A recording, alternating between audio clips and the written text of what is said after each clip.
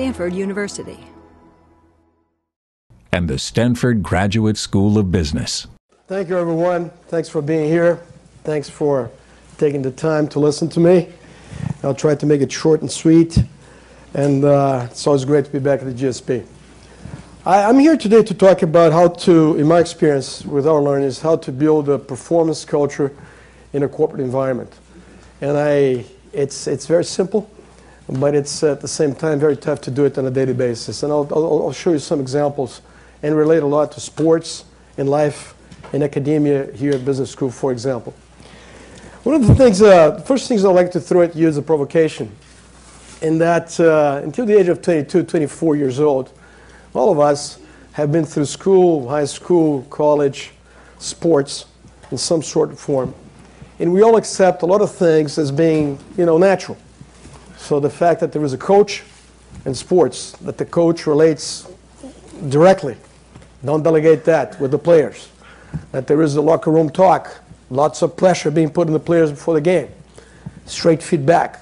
Players that are playing well play, players that are not playing so well are sold or stay on the bench, where poor performance is dealt with, where amazing performance is recognized and awarded, where people are treated differently according to their talents and performance and track record. All this is natural, At school, the same thing. I mean, the best students, they are in the RJ's list and the 10% top. They got scholarships. They got recognized. They got named. There's a ranking in sports. And yes, there are people at the bottom, and that's the idea, that people at the bottom feel bad and they want to go to the top. So yeah, that's the idea, to create that tension. So we live with that, and we think that all makes sense. And then at the age of 22, 24, we go to the corporate world.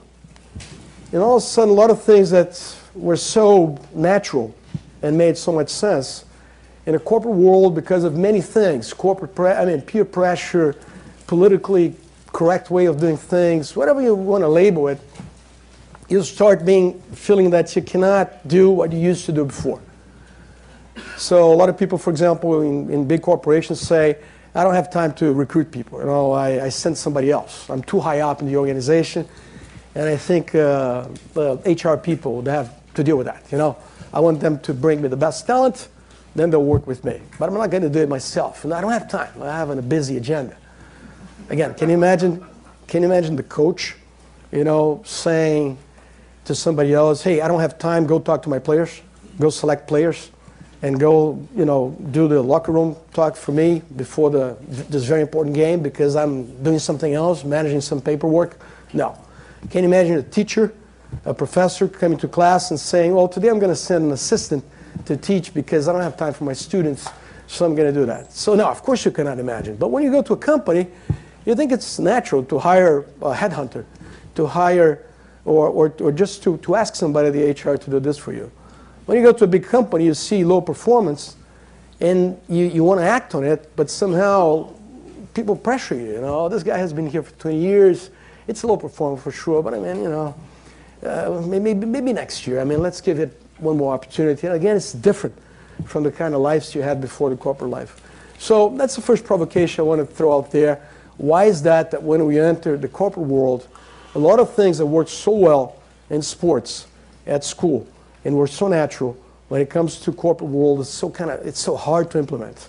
And that's one of the things, in my vision, in my opinion, that gets a lot of companies not to be a good or high-performing company, because they're full of these barriers, to act naturally. Second thing I wanted to table here before we start is the whole idea that companies are formed by people. Common sense, of course. Of course, but a lot of people, again, when you're in sports and you are in a tough game and you are half-time, the players get together and they say, we have to solve this. There's no the team will take care of it.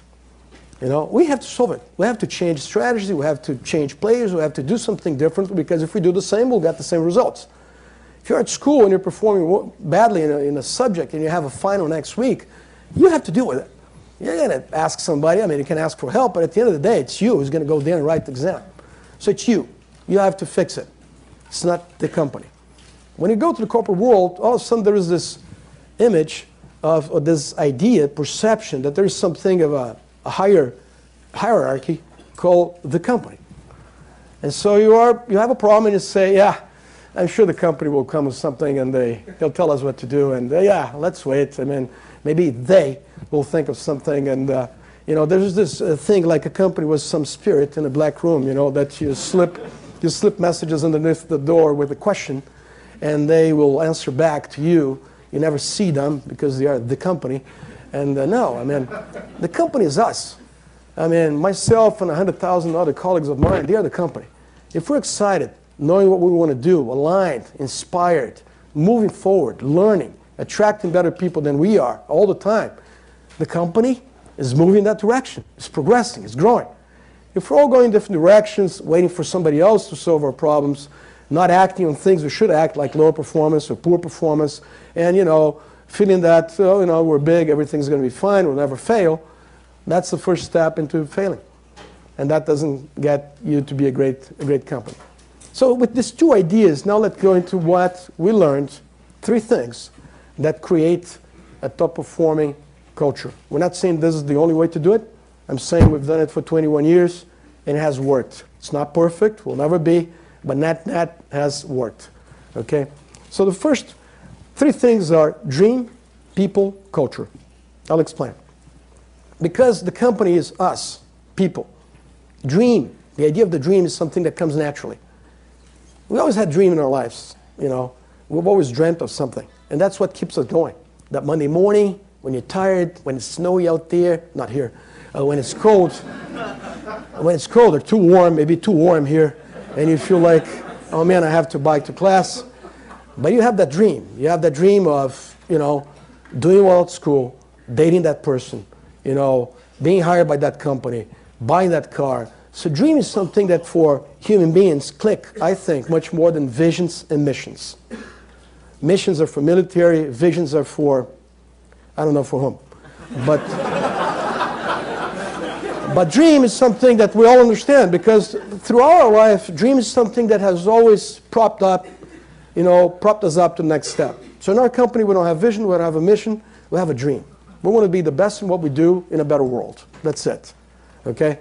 And why is the dream important? First, because again, it's about human beings. Second, because dream big or dream small takes the same amount of energy. Think about that. One or the other takes the same amount of energy. So why not dream big?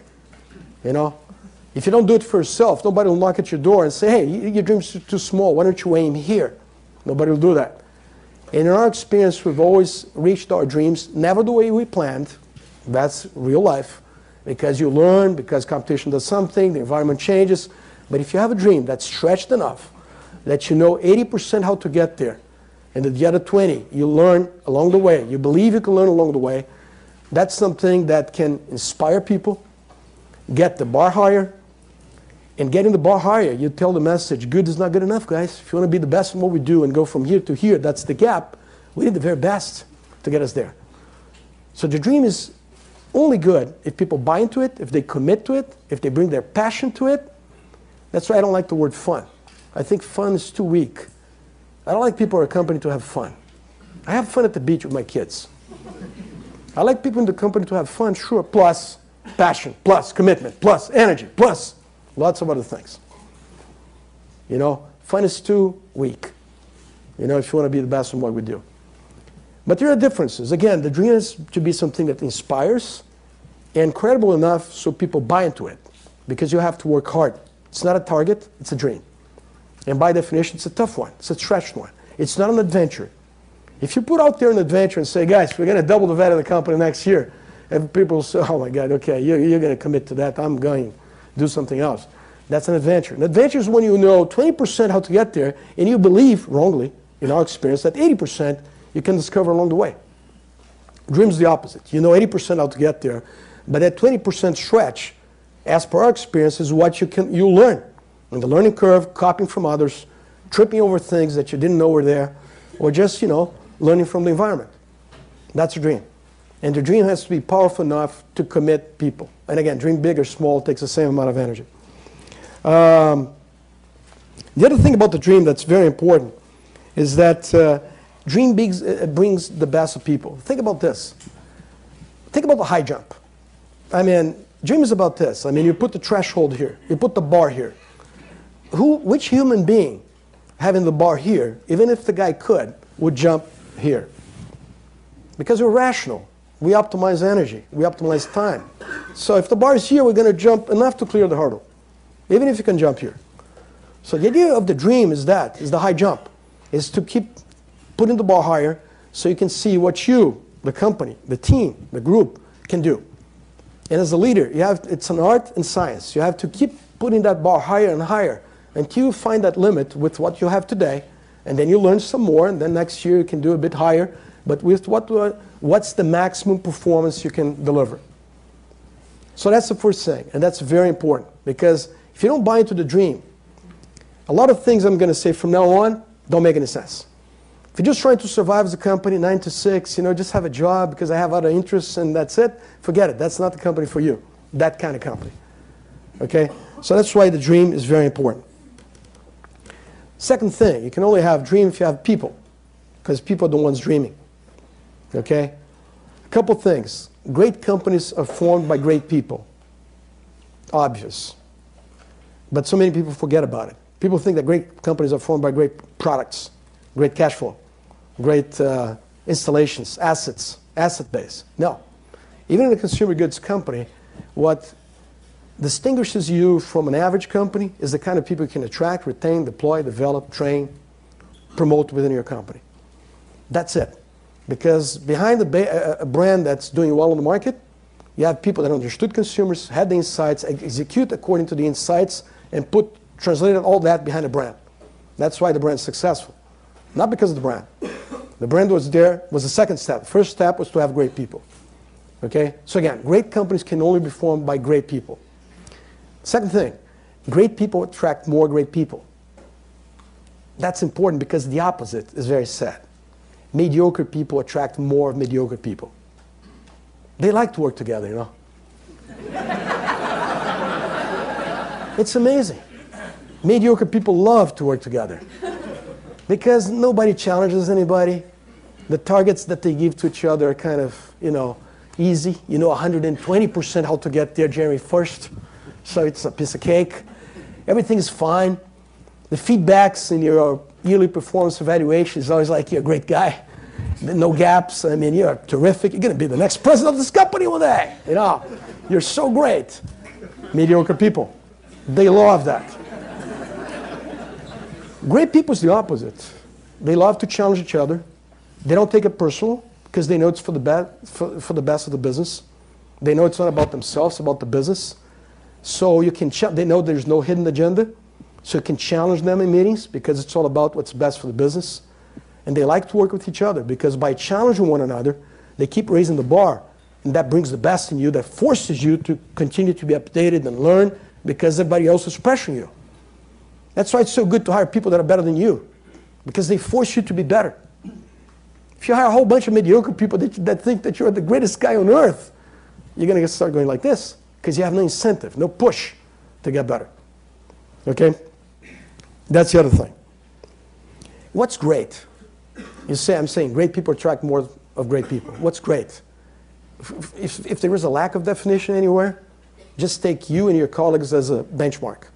I'm not saying we were great, but if this is what we know, myself and my colleagues, I want to hire people that with the right training and the right development can be better in some years than we are today.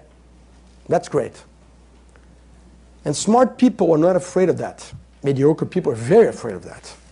They don't want very bright people in their teams because, hey, that's going to overshadow me. That's going to put me out of job, Smart people, even for the wrong reasons, they arrive at the same place.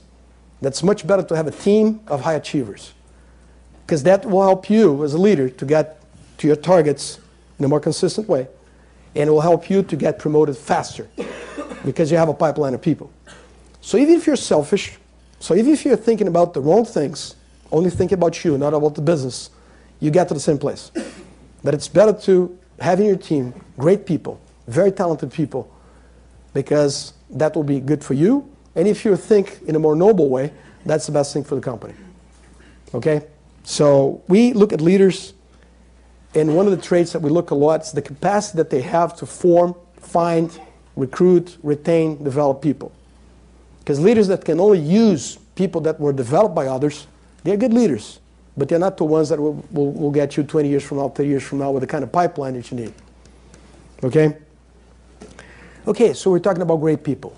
In our experience, what kind of environment keeps great people on board? Because great people are very volatile. They could be, especially here in Silicon Valley. I mean, if you have somebody who's very good, will be hired by somebody else, 2 years here, 1 year here. Great people in our experience like three things. They like to work in a place where meritocracy is the name of the game, where informality is the way things are done, and where candor is the way to go. Okay? Meritocracy. Easier said than done. Again, in sports, of course, meritocracy. The good players play. The others don't. In school, of course, if you have an F, you know exactly what it means. You fail. If you have an A, you got the scholarship. Of course. But then you get to the company. Performance evaluations are not that straightforward. Because you're saying, oh, today's the Friday, poor guy. I mean, poor me and poor him. I mean, or poor her. I'll wait for the Monday. And then Monday you're traveling. A year goes by, 2 years, 10 years, and you never said, your coworker, what this person needs to listen. You play God. You play God. You say, no, I'm going to manage it this way. I'm not going to say it today because I think by himself, for some strange reason, he's going to click to it, get better, and therefore I can avoid this moment that we're going to have now. Of course, it never happens because this click, it doesn't happen. Constructive feedback is what gets people to get better. In my life, I owe a lot to what I learned to constructive and respectful feedback. That's what gets you to progress, people that are interested in your success. But for that, you have to have tough conversations.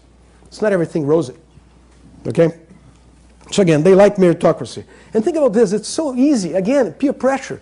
You go to a company, you lead a business unit, you have a vacancy, somebody got promoted, and you have to fill that vacancy. I mean, in sports, you'd go for the best player. But in the company, people start pressuring you and say, well, what about Mike? Mike has been here for 20 years. I mean, he deserves it, Okay, he's not the sharpest tool in the den, but I mean, it's pretty good. People like him. I'm sure it's going to be okay.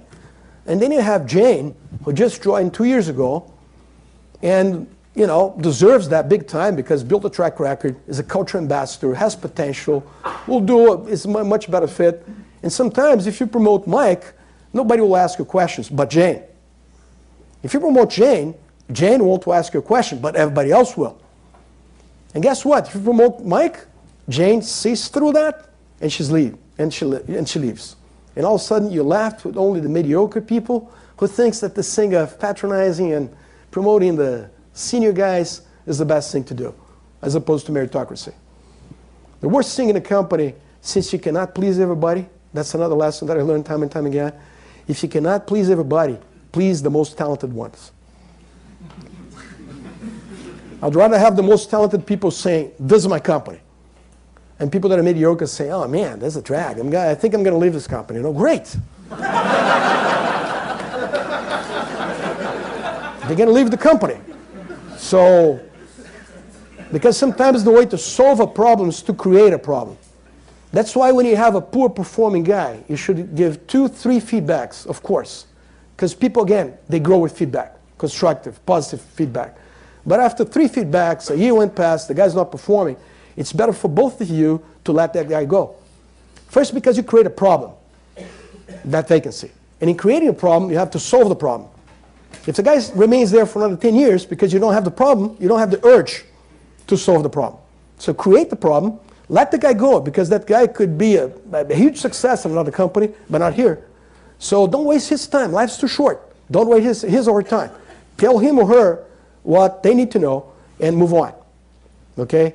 So that sounds like harsh, but it's not. Think about sports. That's what happens, and we accept it. I'm not saying we like it, but we accept it.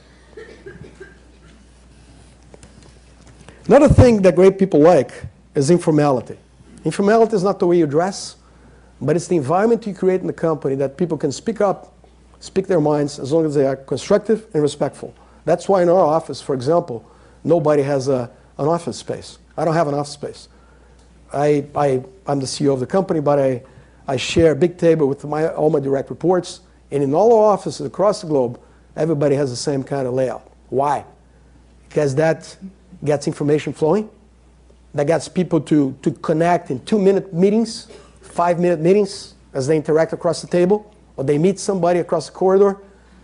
Think of that. Not only Outlook would allow you to schedule 5-minute meetings, right? I mean, I haven't got that. But if you are together with people and you interact with Gart here in 2 minutes, he's talking about Brazil, and we interact 2 minutes here, and then somebody asks about something and you're interacting here 5 minutes, bang, you get much stuff done. And people are exposed, both ways. So no place to hide, much better for you to get to know people, who's doing what. So open environment is something that great people like. Mediocre people would love to be behind a closed door, right? Playing games and stuff, and you know, yeah. And yeah. So candor is the other thing. I mean, talented people like to know where they stand because they know life's too short. They know they have other options. Even in tough economies, talented people always have options, and you have to tell them where they stand. This is going well. This is a gap. We do it twice a year. And you know, this is the plans. What's your future here? What you think? What are the next steps? Talented people like that. Talented people are high maintenance people. It's much easier to work with mediocre people in that respect. They never come to you. They try to hide from you, right? They love the closed doors. Talented people ask you every day, what about my future? Am I doing okay? I have an idea. I don't think this is going well. I think the company's missing this opportunity. I mean, it's high maintenance. But that's much better to have that than to have people that don't want to talk to you. And when you talk to them, they have no ideas. They think the status quo is the best thing that can happen, right? Which is never the case, especially in the moments, in the kind of world we live today. So again, just trying to summarize, meritocracy, the thing about people that you need to dedicate time with people, just like a coach in a successful sports team would do it. Think about that. For 20 years of my life, that was the case. Why should I forget all that and start behaving in a weird, low-performing type way to build a low-performance culture? Is that what we want after all these years of study in business school? Of course not. The other thing that's very important for guys like you that are going to be leaders in the organization is to know what kind of pressure to put in the system. Look at the Olympics, World Cup, I mean the Giants when they were playing their games, the World Series, I mean congratulations by the way. And it took 50 years, but fine, yeah. But I mean, you look at professional athletes playing. They're not having fun when they're about to play. Think about the 100-meter dash. They film those guys. They're totally focused. They're not thinking about anything else other than to get from here to here in 9 seconds or whatever, okay? So they're totally focused, and there's a lot of pressure built from the fact that you have 60,000 people watching them, their contracts, you know, their family, their wives, whoever. In a company, if you want the best of people, as a leader, you have to put pressure all the time. If you put too much pressure, people panic. That's bad. That's bad. If you put too little pressure, people are having a great time. You know, the targets are easy, and you don't expect too much. I mean, if we grow half of what we could, that's fine. I mean, that's okay. We'll pay bonus for that as well. And, you know, shareholders didn't get their value. There was no value creation, but we'll pay bonus anyway, and that kind of thing. I mean, no. You won't get the best of people. And again, the great people will leave. They don't like this kind of environment. So as a leader, you need to know that people, all of us, we are at our best when we are under pressure, healthy pressure. Think about school. When do you really get your mind around things? This is when you have a deadline, right? I mean, you have a deadline. You have that work that you need to deliver tomorrow. Man, you are as focused as a razor blade, and you don't think about anything. You cancel everything. Your social agenda goes to hell. Your Facebook is off. Everything is off, you know. you just work on that thing, you know. That's when you get the best of you. When you get transferred within a company to we like to do that a lot, what we call the crazy promotions. We got a guy from sales, put the guy in supply chain, for example. Because we believe that that's the way to build people. And again, the magic word, take people out of their comfort zone. Whenever we are in a place that's too comfortable, it's bad. That's bad. You have to take from time to time people from their comfort zone, because that's when this whole idea of the athlete, 100-meter dashboard, that focus, that thing, oh my God, I had 3 months to learn this new job, that's when you really move to the next level. If you stay 10 years in the same job, not saying the same company, we love people staying 20 years, 30 years in our company, but 10 years doing the same thing, the same job, the same region, I mean, at some point you get stale. I mean, you get used to the landscape. You don't see, A from B, black from white, because everything has been there for such a long time. And you can only learn this much per day.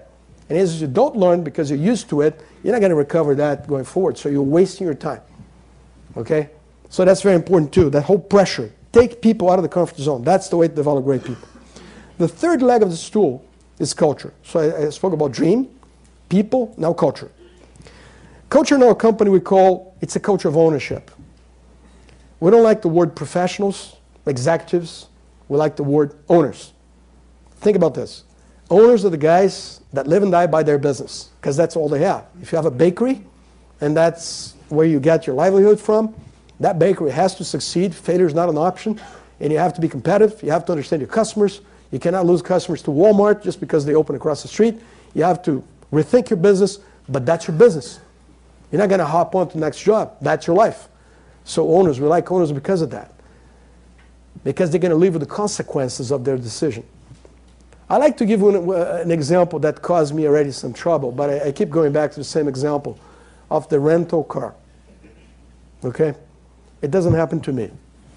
But I've heard some people drive a rental car in a different way than they drive their own car. It doesn't happen with me. Some people like to try things, weird things in rental cars. And, experiments. Again, I've heard that. I've heard even people that say, don't be gentle, it's a rental. See how weird people can be? I tell you, the world out there is a weird place. But I mean, a rental car. Why do these people behave like that with a rental car? I think it's because they're not going to live with the consequences of their driving. So they're going to drive, experiment. There will be consequences to the car. They'll give back the car to one of those companies, and somebody else will live with the consequence next day. Your car. It's going to be your car today, tomorrow, next month, next year, next 5 years. You drive in a different way. We want our car to be your company, not like a rental company. And we have lots of stuff that we do within the company, from all the way to share ownership, which is the classic way. But more important than that is the mindset. We believe that people to have shares, options, variable compensation, which we're very aggressive at, they first need to have the ownership mindset. And there are many things in the company that we do to foster that environment, that this is my machine. If I work at a brewing plant and I have a canning line or a brew house, this is my part of the world. There are some rules. This is the sandbox, but within the sandbox, I own it. We would fail if people would have to ask at some point, would have failed if at some point our key guys have to ask the questions, what about if I had my own business? This is your business. That's the environment we try to foster. It's a big startup. We always say that. We like that flexibility of a startup where people are always trying to do new things within, of course, some very basic agreed rules so we don't lose advantage of being a large company. So the rental car example is one that I like because I think it talks to the essence of ownership. And we all understand that. At least some people understand that. I think other things about our culture. A lot of people say they're very focused on the consumer. We say that too. Because the consumer is the boss. That's right. I mean, think about this. People don't need to buy beverages. If tomorrow they decide just to drink water out of the tap, I mean, I would have no business. Okay? And most of our competitors would have no business. So it's that simple, right? So, but we try to take that to the next level. For example, we try to take that to the way we manage the company. I try to think, if the guy buying my Stella Artois is paying a premium over my Budweiser, Bud Light, other products, what do they expect me to do with that money as a consumer? If I have lavish offices and corporate jets and, 5-course meals when I travel and 4 seasons and all that, we always say the asset test. Would our consumers be proud if they knew we spend their money like that? Or would they feel better if we have a lean company where we have more money to spend in things that are important for them? an NFL sponsorship, a Major League Ball sponsorship, the Olympics, the World Cup. So many things that they like, that they see as a return for what they're paying for the product. So we try to be lean, not only because it's the right thing to do, but because our consumers would be proud of us knowing that we're managing their money in a way to have more to give back as opposed to spend in between friends in the company, you know. So we're very lean because we believe, so we call this the cost connect win. The more non-working dollars that are dollars that consumers are not willing to pay a premium for because they don't see it, they don't touch it, don't drink it, don't take home, don't pay for it. So non-working dollars, the more we get non-working dollars to become working dollars, things that consumers value, the more we connect with them because they see we're giving back to them, the more we win more business and more consumers. Cost, connect, win. And that's why the way to grow a company is always, and I'm going to say here, the finance 101, top line and cost efficiencies. Do both. But if you only do costs, it's a short thing, can only do so much. And the way to get people excited about costs, because the tough thing to get people excited about, is to connect that with the top line. Saying the more money we find here, the more we're going to revert back to the marketplace where it matters, and the more consumers and business will win. Okay? Leadership, that's an important thing in our culture. Our cultures only pass from person to person by means of leadership. Your actions, as we all know, are more important than words. What's important about leadership? I'll tell you in 5 minutes what we discovered. First, who is the leader in the company? We say anybody who needs a team to get to a target. If you can get to a target by yourself in that role, you're not being a leader. You don't need to be a leader. You're not in a leadership position because by yourself you can get to your target. If you need a team to get together to a target, you're in a leadership position.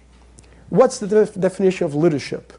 Companies, people write books about it. We have three dimensions. Leadership is all about delivering results on a consistent basis with your team, because by the very definition you cannot do it alone, doing it the right way. So you can build on top and you can replicate the way you did it to other parts of the business. That's leadership. Leadership is a very important trait in guys like you that are going to join companies. Very hard to define, but you know when you see a good one. These three things are just basic definitions, but I like to say other things about leadership. Leadership is a guy that can see the world out there, which is a very complex world, and translate that via analysis into simple things. Think about this. I have, out of the 100,000+ people in our company, we have 70,000 that are sales reps. They're very smart. They're street smart. But I don't have time to explain to them everything that happens in the marketplace in terms of deep dives, studies, analysis that we do, elasticities, everything we do in the marketplace. Not because they can't get it, because they don't have time. They're busy. They're the ones bringing the money in, facing the customers. They need to have customer-facing time. So as a leader, we need to understand the world out there, which is very complex, but translate that into 2, 3, 5 action things that can be done by 80,000 people. Think about the automobile. Think about the automobile. How many of us drive here? Everybody. Think about if we had to understand about thermodynamics, mechanical engineer, metal, everything that goes into a car, under the hood. Somebody was smart enough to put 2 pedals and a steering wheel and a shift, and everybody drives, even without knowing what's under the hood. That's genius. You took a very complex type machine and you made it so simple to operate that billions of people around the world can operate. That's the thing about leadership in a company. 90% of the people in the company, if you were to compare with a ship, need to be running the engine room. But you need some people in the bridge, looking at the bridge, looking at where the ship's going. But the 90% doesn't need to know that. They need to because they have a busy life, very busy life. So leadership's about that. Leadership's about not being selfish. If you have questions about your company, try to get them clear, because you're a reference to your team. Okay? So those are some things about leadership. The other thing, last one on culture, is no shortcuts. We work a lot with Jim Collins, that used to be a professor here at business school. I met him in 88, 87 when I was here. And he works a lot with us. And once I taped an interview with him for a global conference of ours, and I asked Jim, I read your book, Good to Great, for me, it's so common sense, and it's even better because it's based on research, so it's not your opinion, it's based on research. Why would companies choose not to do what's in your book, if that's a recipe book to go from good to great? And it says, Brito, you know what the problem is in my research and contacts with companies? All companies start with the same good, ideas and the good intent. But at some point, they start looking for shortcuts. So instead of forming their own people, building their own bench strength, they go in the market and hire. Somebody else did their job for them, right? Instead of hiring somebody out of school, 22 years old, and form this guy to be a great marketeer, why not go to a great marketing company out there, a P&G, a Coke, a Pepsi, Anheuser-Busch InBev, and hire somebody from this company, right? But then you hire people from all the companies, and you don't have the culture, the fabric that holds everybody together. And that takes 20 years to build. It's in 1 month, it's gone.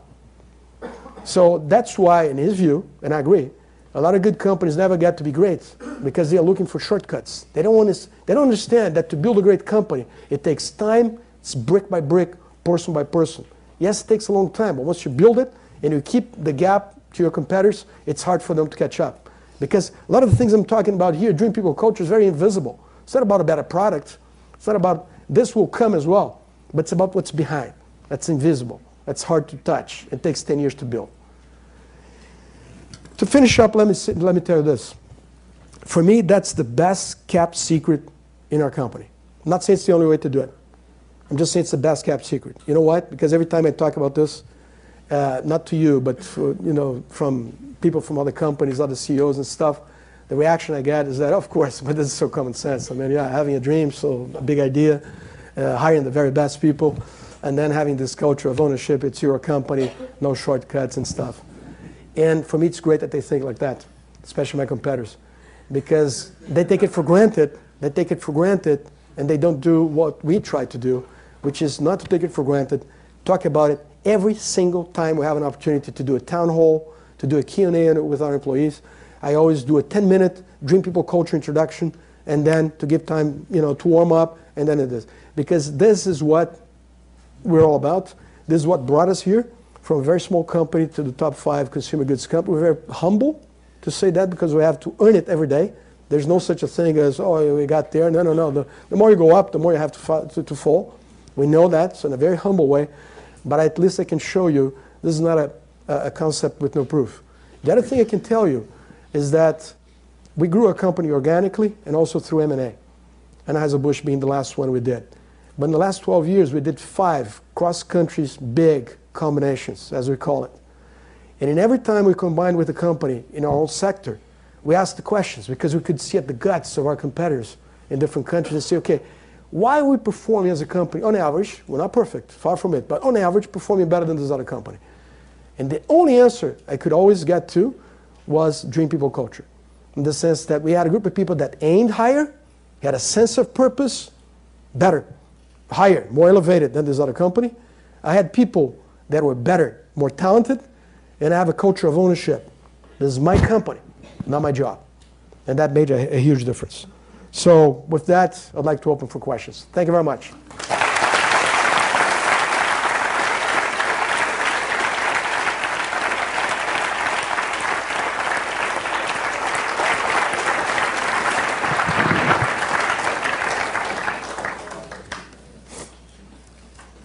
Yes, there's a question here, too.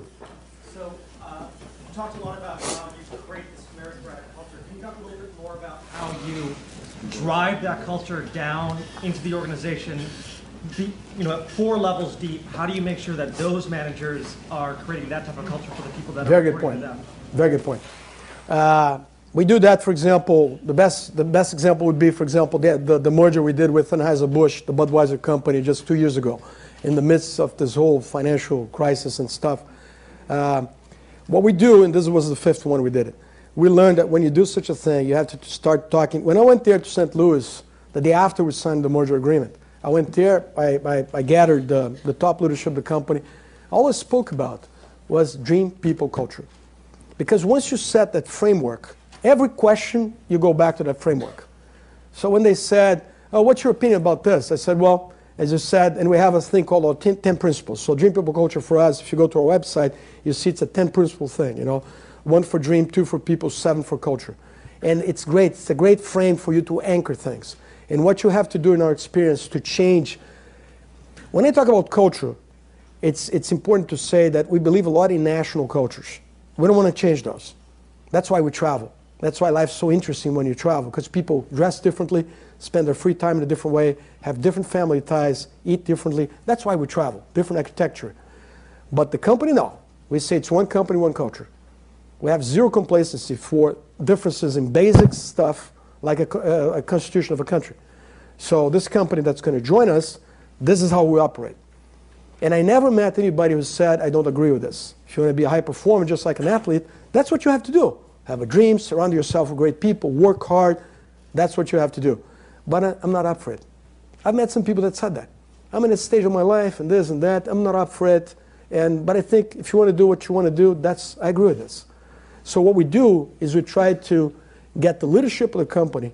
Because in a company, it's all like this. You have 20% who are the leaders, 70% who will follow mostly what the leaders, because they use the leaders as their place for Q&A and inspiration and all that, if the leaders are good leaders. And you have at the bottom 10 or 15%, whatever the balance, that are always against anything. So those guys you have to identify and bang, out. I think what was good in this last transaction that we did is that the first layer of management left day one for different reasons.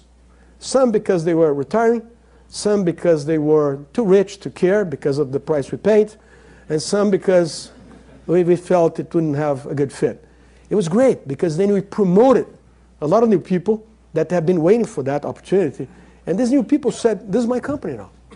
And I like this stuff, because it's all about high performance, meritocracy, openness, candor.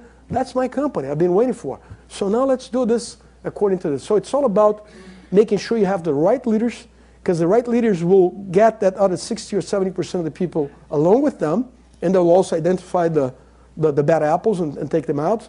And there is a bottom 10, 15% that for sure will have to go out. Yeah. But it's about the leadership. Yeah, question here. Quickly, please wait for the microphone before you ask the question, and also stand so you can get on the recording. Okay, let's go. Quick questions. Go. And speaking up opportunities and free speech in an organization and cultures and countries that always have always ingrained in a deference to authority. For example, you're right. Very good question. China, for example. Or Russia. In any authoritarian country. Yeah, that's a very good example. You're right. When we started expanding as a company, we had that thing in mind. And the one I was talking to you about national cultures, we said, okay, are we going to be able to find people in all those other different cultures that we're going to go, the 4 national cultures that were brought up in a different way that will, get excited about the way we're trying to build our company or not?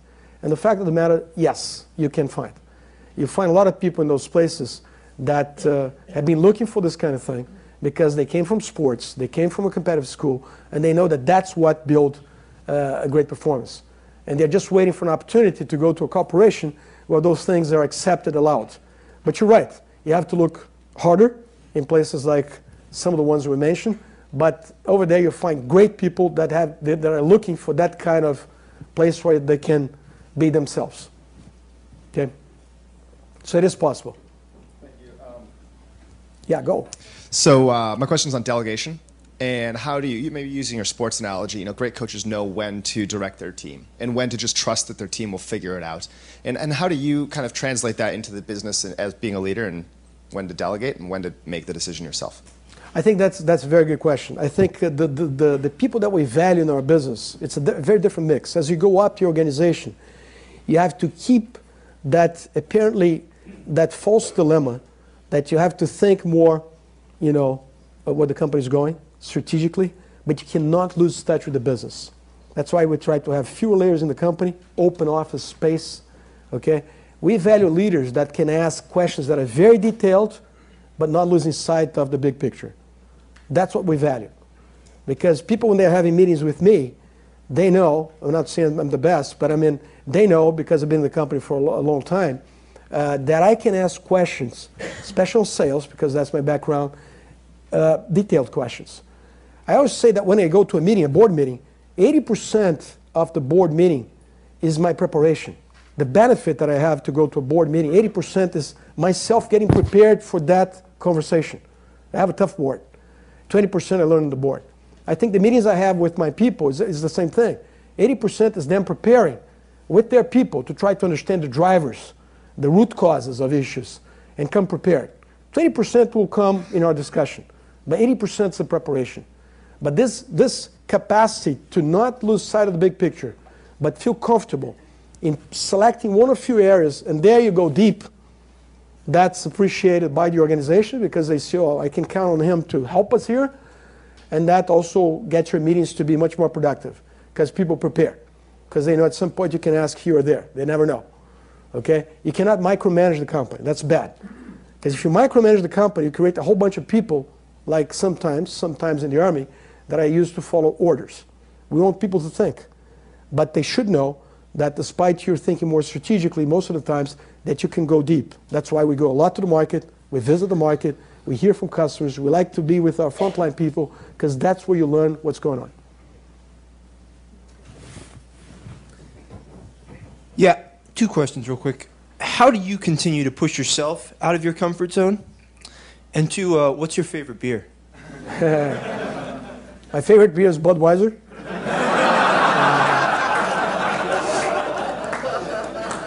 The king of beers.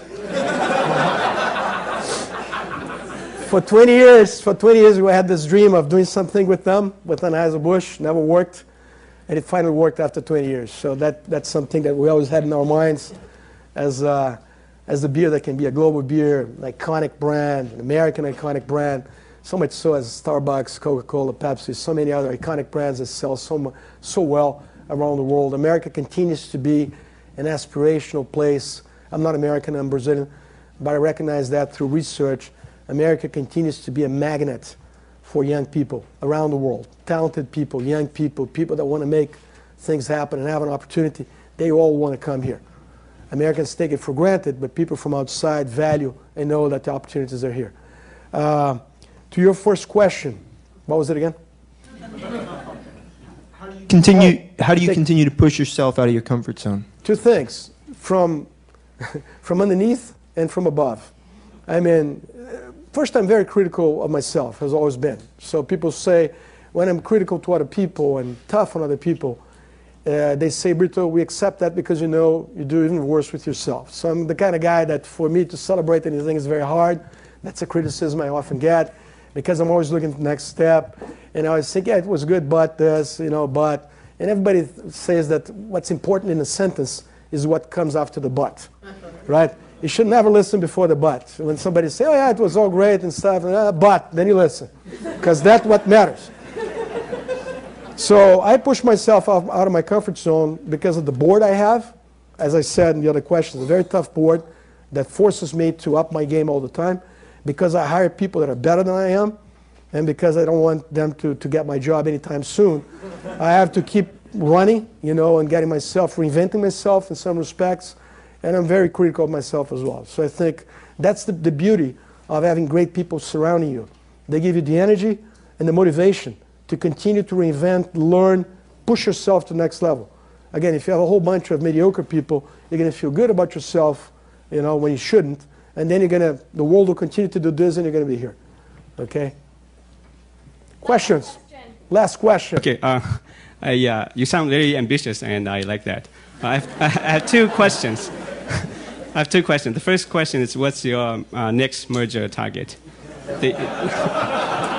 The second question is, do you have any ambitious plans to upgrade the taste of Budweiser? I mean, I haven't had Budweiser for the past 10 years.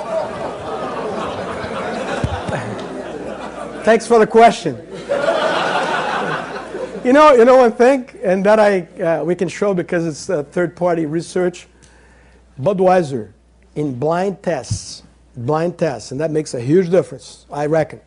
In blind tests, is the best liquid in the domestic market, set by consumers. So our challenge is, why is that when we label the product, people have different perceptions about the liquid, okay? And we know that we have a challenge there, as with most iconic brands, sometimes you fall in that trap that the brand is so iconic that you cannot change it. Consumers move, the brands stay. And now consumers are here, the brand's here. And because of that, we defined this as a problem 2 years ago when we merged, because before it was not seen as a problem because Bud Light was, skyrocketing and compensating for the Budweiser slippage. But we said, no. These two brands are now two huge brands, number 1 and 2 in the US and in the world. So we need to give Budweiser what it deserves. We did a lot of research. There's a lot of positives, some negatives, and some other things that we need to bring to the brand because of its iconic status. So I'm very excited. And if you look at Budweiser outside of the US, it's growing like crazy, especially in China. Your other question is about ambition. I think whenever people ask me about in the company, what's our next step, I always say deleveraging, because we took a lot of money to be able to do this transaction with AB.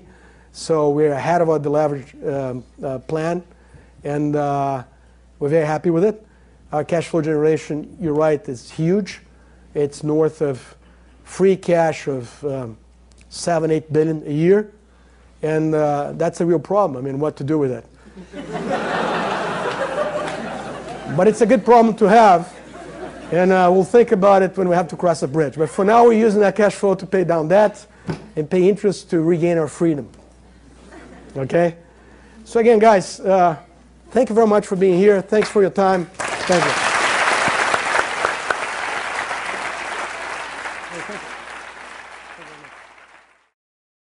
For more, please visit us at stanford.edu.